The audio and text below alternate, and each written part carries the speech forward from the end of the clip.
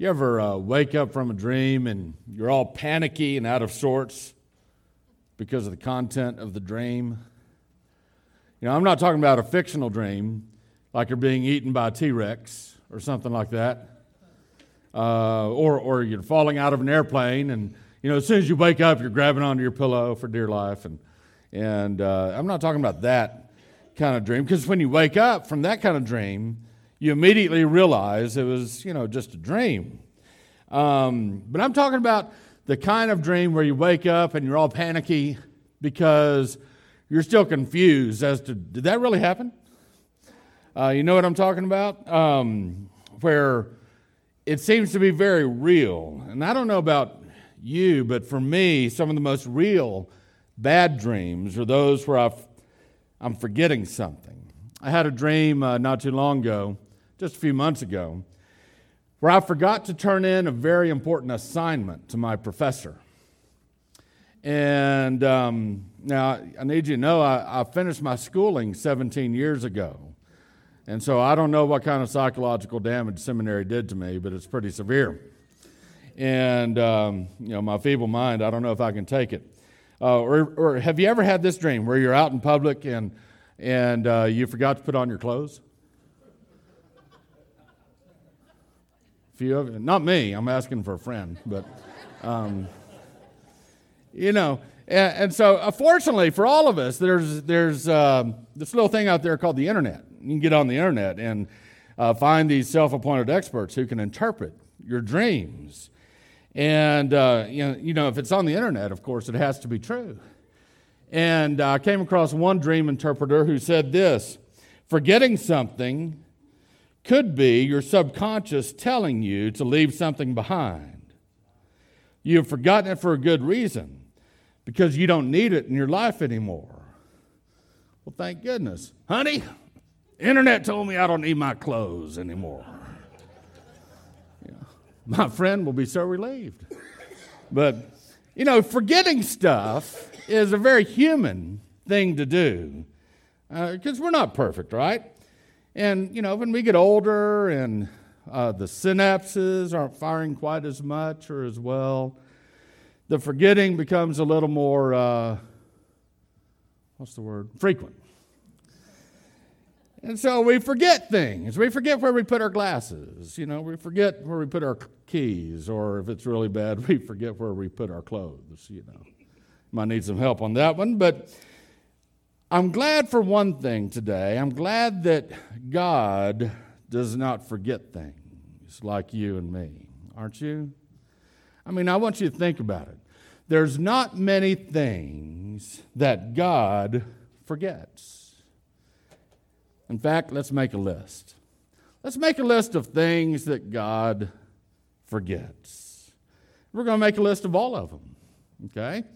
So let's see, what could go on this list? Maybe God forgets that He's God. You think that's a possibility? No. I don't think God has any problems with self-awareness. I think God knows at all times who He is. I don't think He ever forgets that He is God. Or maybe God forgets His promises. No, I don't think that's true either. God has never forgotten a promise that He's made, and I don't think He ever will. So that can't go on the list. I know. Maybe God has forgotten you. You think that's on the list? Now, to be sure, a lot of us from time to time think that God's forgotten us. But I want you to know, God has not forgotten you. He's never forgotten you. Even if you've drifted away from Him for a while, God hasn't forgotten you. I mean, think about it. How could He forget you? You're what we might say unique, right? And God is the one that made you that way. Unique's a nicer way of saying than weird, okay? But you are very unique, aren't you? Every one of us are. And God made us just the way we are. And so there's no way that God could forget someone like you. And so God hasn't forgotten that He's God. He hasn't forgotten His promises. And He hasn't forgotten you. But I can think of one thing that God forgets: your sins.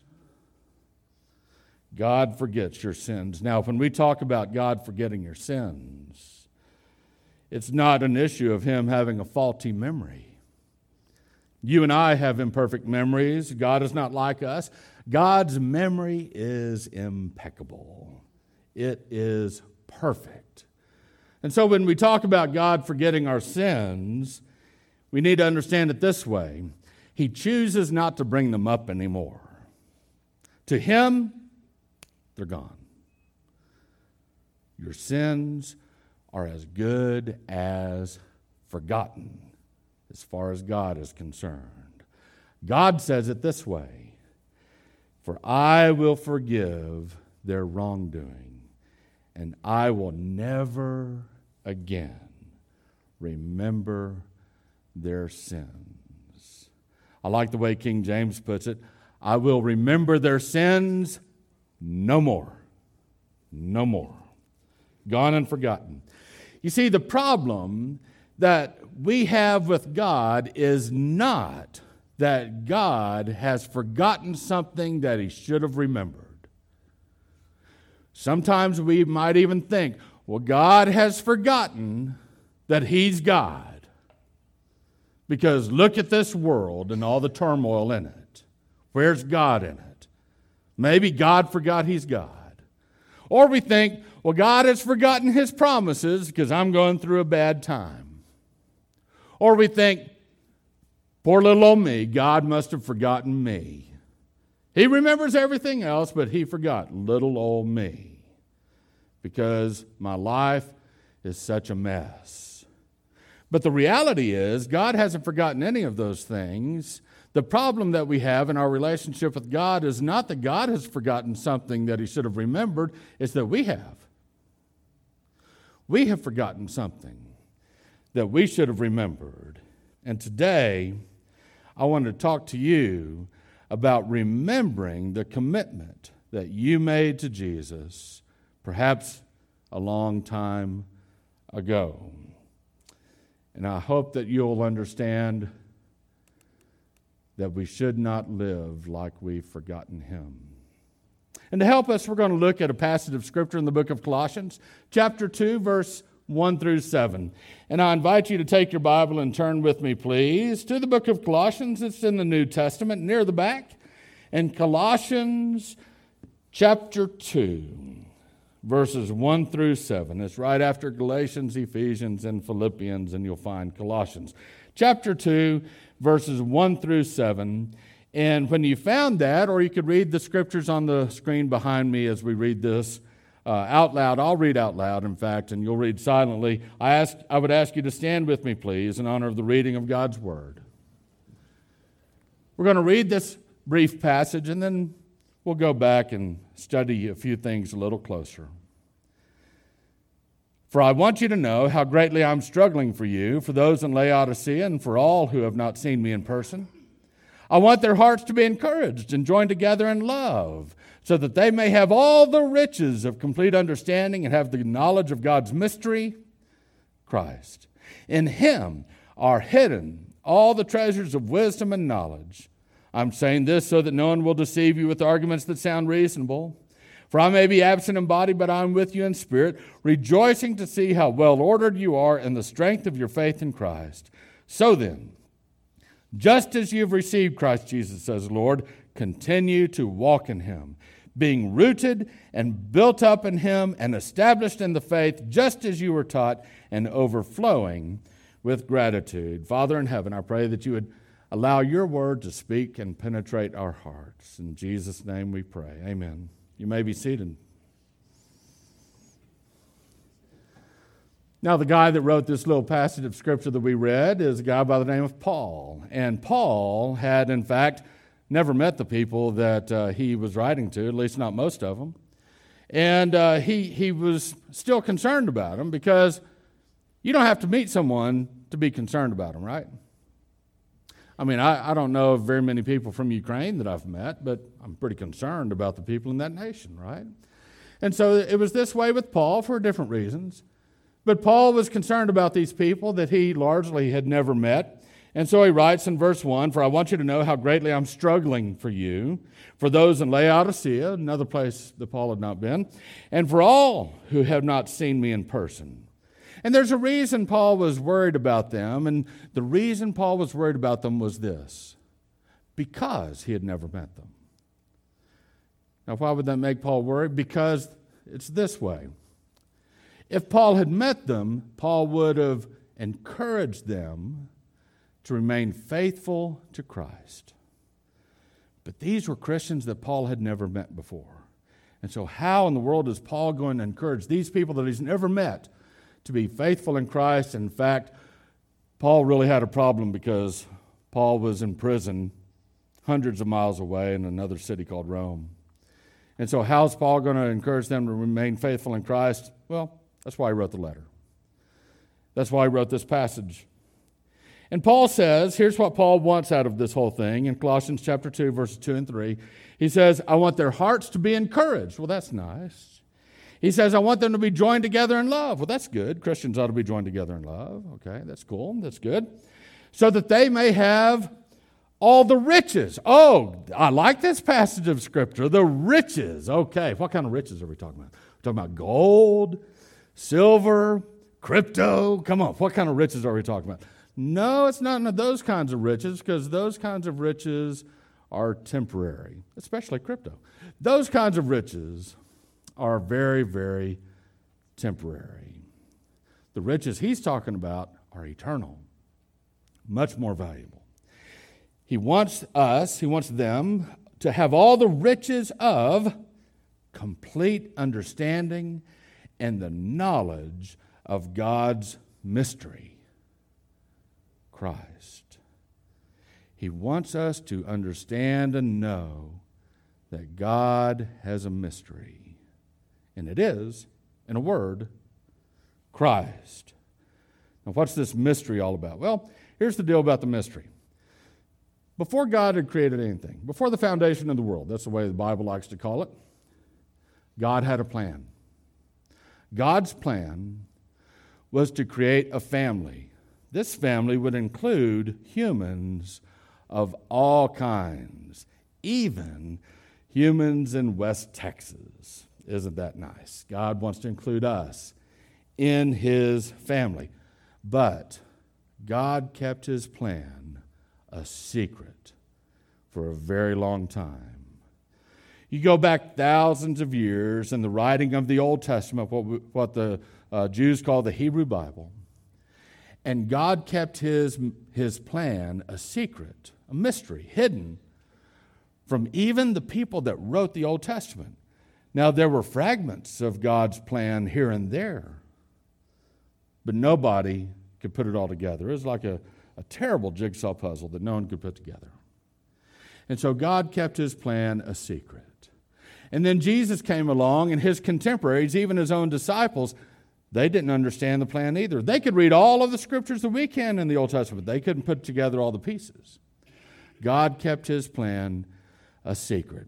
Not only from humans, but God kept His plan a secret from the other spiritual beings that God had created.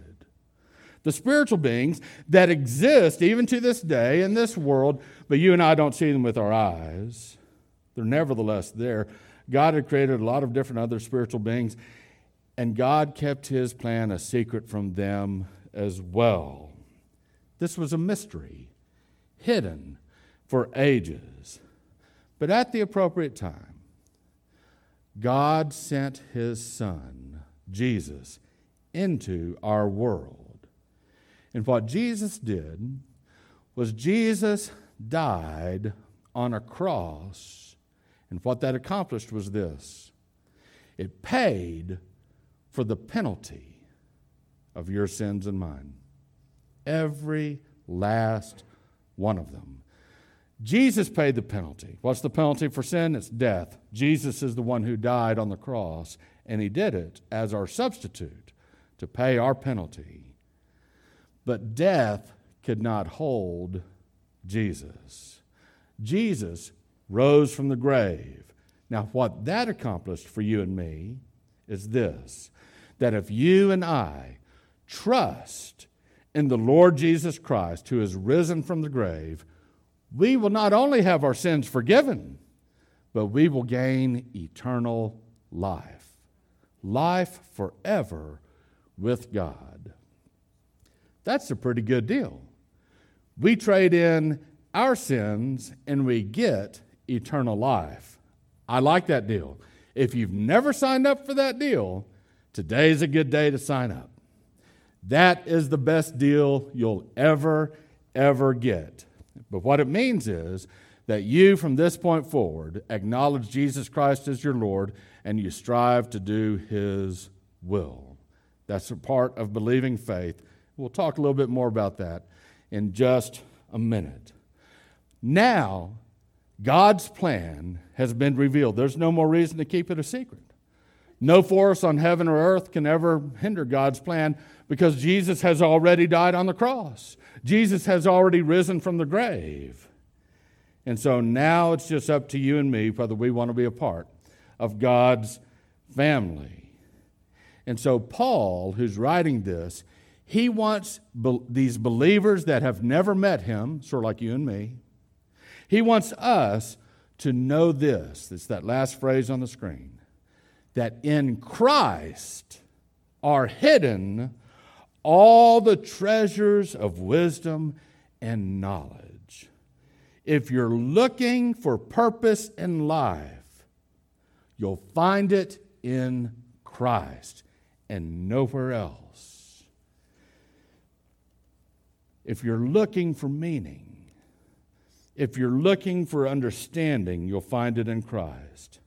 And if today you say that you are a Christian, why in the world would you ever abandon the one in whom all the treasures of wisdom and knowledge are found? But that's exactly what a lot of people have done. A lot of people have received Jesus into their life, or so they think. But now, as a matter of their daily lives, they look for real meaning elsewhere. And so people turn away from Jesus, and they try to fill up their lives with things that leave them empty. It's like trying to pump a dry well in order to draw spiritual water for your parched soul. You'll never get it, and that's why no matter what you try to put into your life still feels empty. Nothing ever satisfies. No amount of money is ever enough. No drug lasts long enough. No relationship is meaningful enough. You're never, ever satisfied, and it's because you're looking for meaning in life at a well that gives you no spiritual water. God wants better for you than this. We read in the next few verses. Paul says, I'm saying this so that no one will deceive you with arguments that sound reasonable. For I may be absent in body, but I am with you in spirit, rejoicing to see how well ordered you are and the strength of your faith in Christ. Listen to me. If you have kept Jesus Christ out of your life for a while, there is a real danger that you could be deceived with arguments that sound reasonable. There is a deceiver, and the deceiver wants you to abandon your commitment to Christ altogether, but God has a different goal. We read in the previous chapter of Colossians these words in verses 22 and 23. But now Christ has reconciled you by his physical body through his death to present you, this means to God, to present you to the Father, holy, faultless, blameless before him, if indeed you remain grounded and steadfast in the faith, and are not shifted away from the hope of the gospel that you heard. There's a real danger that once you stop listening to Christ and you start listening to the world, that you might be shifted away from your foundation. Do you know what I believe one of the most dangerous statements that we can make is? This one statement, I'm afraid, might be more misunderstood by people than any other. And if we misunderstand the intent of this statement that I'm about to make, we place ourselves in grave spiritual danger. And the statement that is a favorite among Baptists is this: once saved, always saved. Now, I want you to listen to me carefully. I believe in the perseverance of the saints. I believe that God will complete what He has started. I believe that a true believer in Christ is eternally secure, and no one will take that person out of the hands of our Lord and Savior Jesus Christ, or for that matter, as Jesus said in John chapter 10, out of the Father's hands. But in recent history, in order to distinguish us Baptists from certain other groups, we've tossed around this phrase, once saved, always saved, until it has come to imply something that is explicitly unscriptural. Many people today have deceived themselves into thinking they are going to heaven, but in reality, they are putting their faith in a phrase, once saved, always saved. And if you were to ask them, why do you think you're saved? Why do you think you will go to heaven? They cannot tell you about their daily active faith in Jesus Christ. To them, they're just hanging on to a phrase they heard at church. Once saved, always saved. This is how this misunderstanding of the phrase goes. They think, once saved, always saved. I asked Jesus a long time ago to come into my heart. And so now I can live how I want, and God has to take me to heaven. They think, once saved, always saved. I prayed the sinner's prayer at some point in the past. I spoke the magic formula.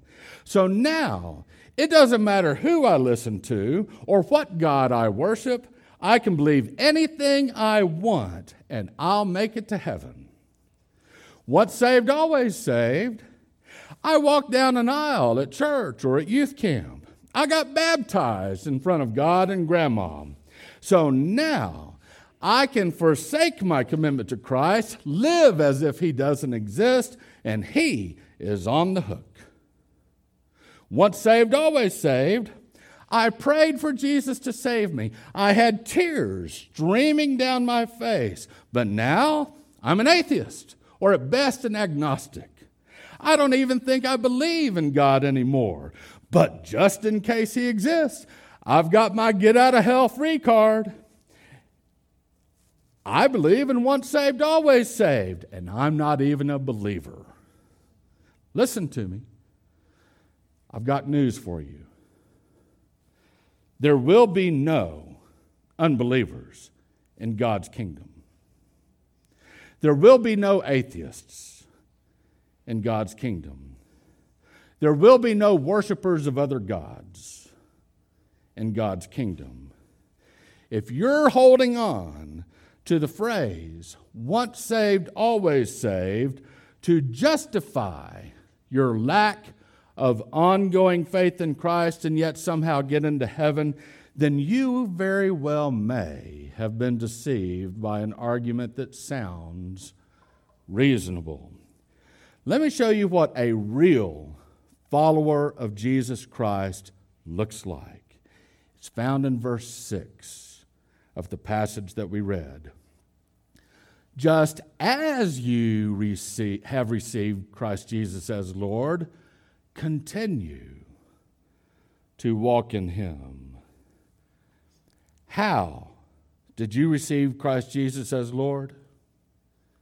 You did it by believing. That's the only way, by believing in Him, right?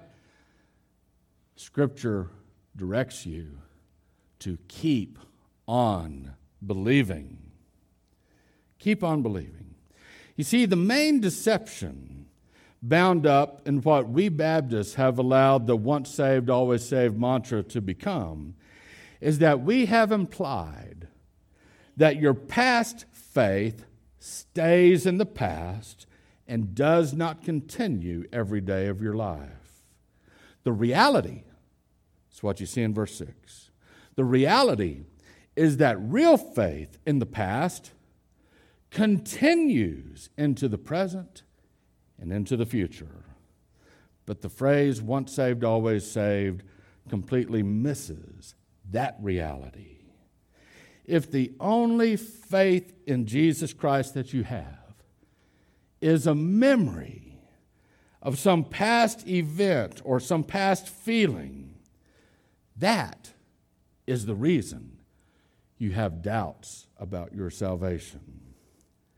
A person whose faith in Christ is not active today has no assurance of his or her salvation. The question that we should ask is not, do you remember a time in your past when you did this or prayed that or did some other action? The question should be, who is your Lord and Savior right now? And if Jesus is your Lord, are you living like it? Now, I'm not talking about sinless perfection. Every last one of us is very far from that. I'm asking, is there any semblance in your life anywhere that Jesus is actually Lord? Are you bearing any fruit for Him whatsoever? If you were brought up on charges of being a follower of Christ, would there be any evidence whatsoever to convict you? Or is the only faith you're hanging on to some phrase you heard a Baptist pastor say from the pulpit, a phrase which never actually appears in the Bible? The way you live each day needs to be in harmony with the message that you received so long ago. And that decision that you made to follow Christ way back when, whenever it was, a minute ago, a year ago, decades ago, if it was real, it will eventually show up in the results of your life. As we read in verse 7. So then, just as you have received Christ Jesus as Lord, continue to walk in Him, being rooted and built up in Him and established in the faith, just as you were taught, and overflowing with gratitude. I put the words being rooted in all caps and in red because this is what happened to you when you got saved. This, according to the tense of this verb, this is an action that God did in a point in time in your past. He rooted you in Christ. It's like you're a plant, and He planted you in Christ, and there you remain.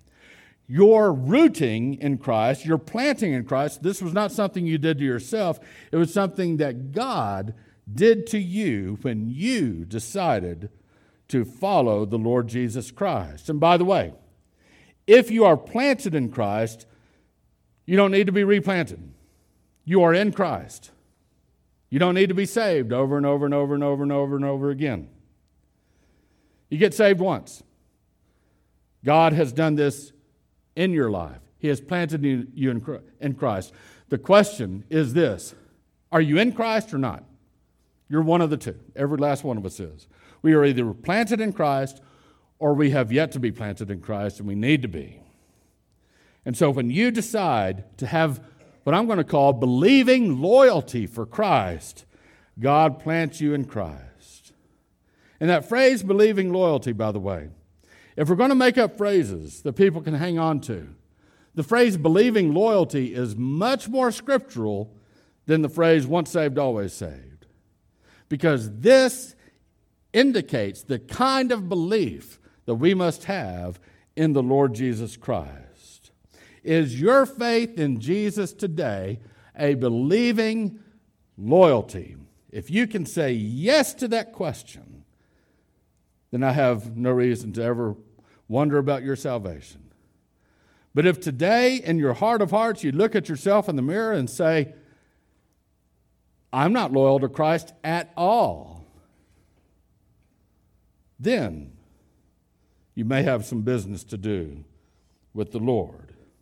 I hope that your faith in Christ is a believing loyalty and not just some one-off, meaningless decision that you checked off your bucket list. I've actually known people whose faith in Christ went this way. Mom or dad or grandma or grandpa said to the young person, you know what, you need to get baptized and become a member of the church. And the young person said, well, how do I do that? And they said, well, during the invitation to church on Sunday, well, just go up and tell the preacher you asked Jesus into your heart, and then he'll baptize you next week, and that's all there is to it. And the young person goes, okay. And so there's no conviction of sin. There's no repentance. There's no spiritual transformation. There's no salvation that has occurred. What has occurred is self-deception. And then, on top of that, we tell the person, hey, once saved, always saved. Don't worry about living for Christ. Don't concern yourself with actually following Him day after day, as He commands. Just go live your life however you wish, as if Jesus isn't Lord of anything, and because you got your ticket punched to heaven. We'll see you there someday. And so we wonder why we produce generation after generation of so-called Christians who are self-deceived. And I'm very concerned that they're going to be in for quite a shock on the day of judgment. If you do not today have belief in the Lord Jesus Christ, the one risen from the dead, and that belief is a belief of loyalty and devotion to Him, this is what you need. And after God roots you in Christ, He continually does 4 things in your life. And those are the 4 things that are underlined on the screen. He builds you up in Christ. He establishes you in the faith. He continues to teach you just as you were taught on the day of your salvation. And He continues to help your heart overflow with gratitude. And so today, if you were to tell me, yes, I have believing loyalty in the Lord Jesus Christ. My decision, whenever it was in the past, it was real. And I'm devoted to Christ. And I believe that He rose from the grave. And He is Lord over all. You tell me that. And then you ask the question, what am I supposed to do next? Here's what you're supposed to do next. Just don't resist God. Don't resist God. You mean like what? How do people resist God? Christians resist God by living in sin, by hanging on to some kind of sin that keeps them from going with God. And so instead they butt their head up against God. And so they resist Him. And if you were to ask me, well, what's an example of living in sin? If I say the phrase, don't live in sin, and something comes to mind, that's what I'm talking about. Okay? Resisting God is like trying to ride your bicycle headlong into a strong West Texas wind. You're going to get tired. You're going to get dirty. You're going to get worn out. It's no fun. However, if you were to turn around and go with the wind instead of against it, that's much easier. And that's what God wants you to do in life. Flow with His Spirit. Don't resist. You might say, well, wait a second, preacher. If I turn around and I go the other direction, I'm not going to end up at my destination. Right? And I'm going to say, that's exactly right. You'll end up at the destination God wants you to be at. I mean, who says the destination that you keep striving for in life is the right one anyway? Especially if you're living for yourself and not living for God. In the end, you have a decision that you need to make. Every last one of us does. If you know beyond a shadow of a doubt that you have faith in Christ, you're devoted to Him, then your decision today is this: am I going to resist God for the rest of my life, or am I going to flow with Him? But if today you would say to yourself and say to God, I don't believe in the Lord Jesus Christ. Either I don't believe that He rose from the grave, or I don't believe that He's Lord over my life, or Lord over all. Or if you would say to me, I have zero desire whatsoever to do what Jesus says, then I would say, I would ask you to do this. I would ask you to get serious with God about your salvation. You need to do business with the Lord. My mom, as long as I've known her, has been a godly, wonderful woman. She grew up in church. In fact, her daddy was best friends with the pastor at the church, Sagamore Hill Baptist Church. Fred Swank was the pastor's name. And my grandparents, my mom's parents, lived across the street at 605 Hughes Avenue in Fort Worth, Texas. And they became good friends with Pastor Swank. And my mom grew up, went to youth camp. She did all the churchy things, very devoted, in church every single Sunday. She brought me to church every single Sunday, even when Dad had to work as an air traffic controller. Mom had me at church. One day I finally asked Mom, tell me about when you got saved. And Mom said, I thought I was saved for a long time. She said, but it was right around the time you were born, when I was 31 years old. And by the way, that's 52 years ago. My mom was 31 years old when she realized that any decision that she had made in the past really wasn't real. Not with her relationship with Christ.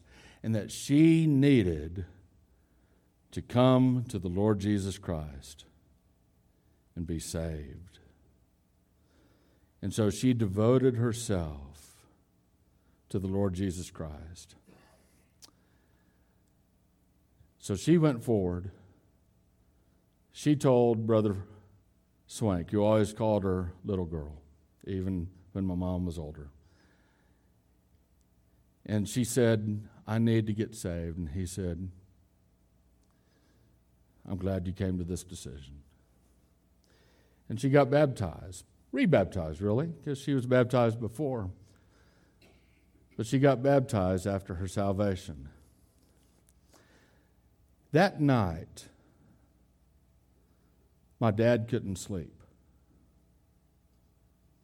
Because my dad thought, if this lady, who's the godliest lady I know, isn't saved, what does that say about me?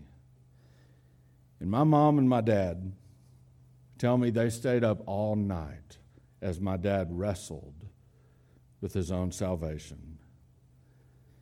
And he came to the conclusion that he truly was devoted to the Lord Jesus Christ.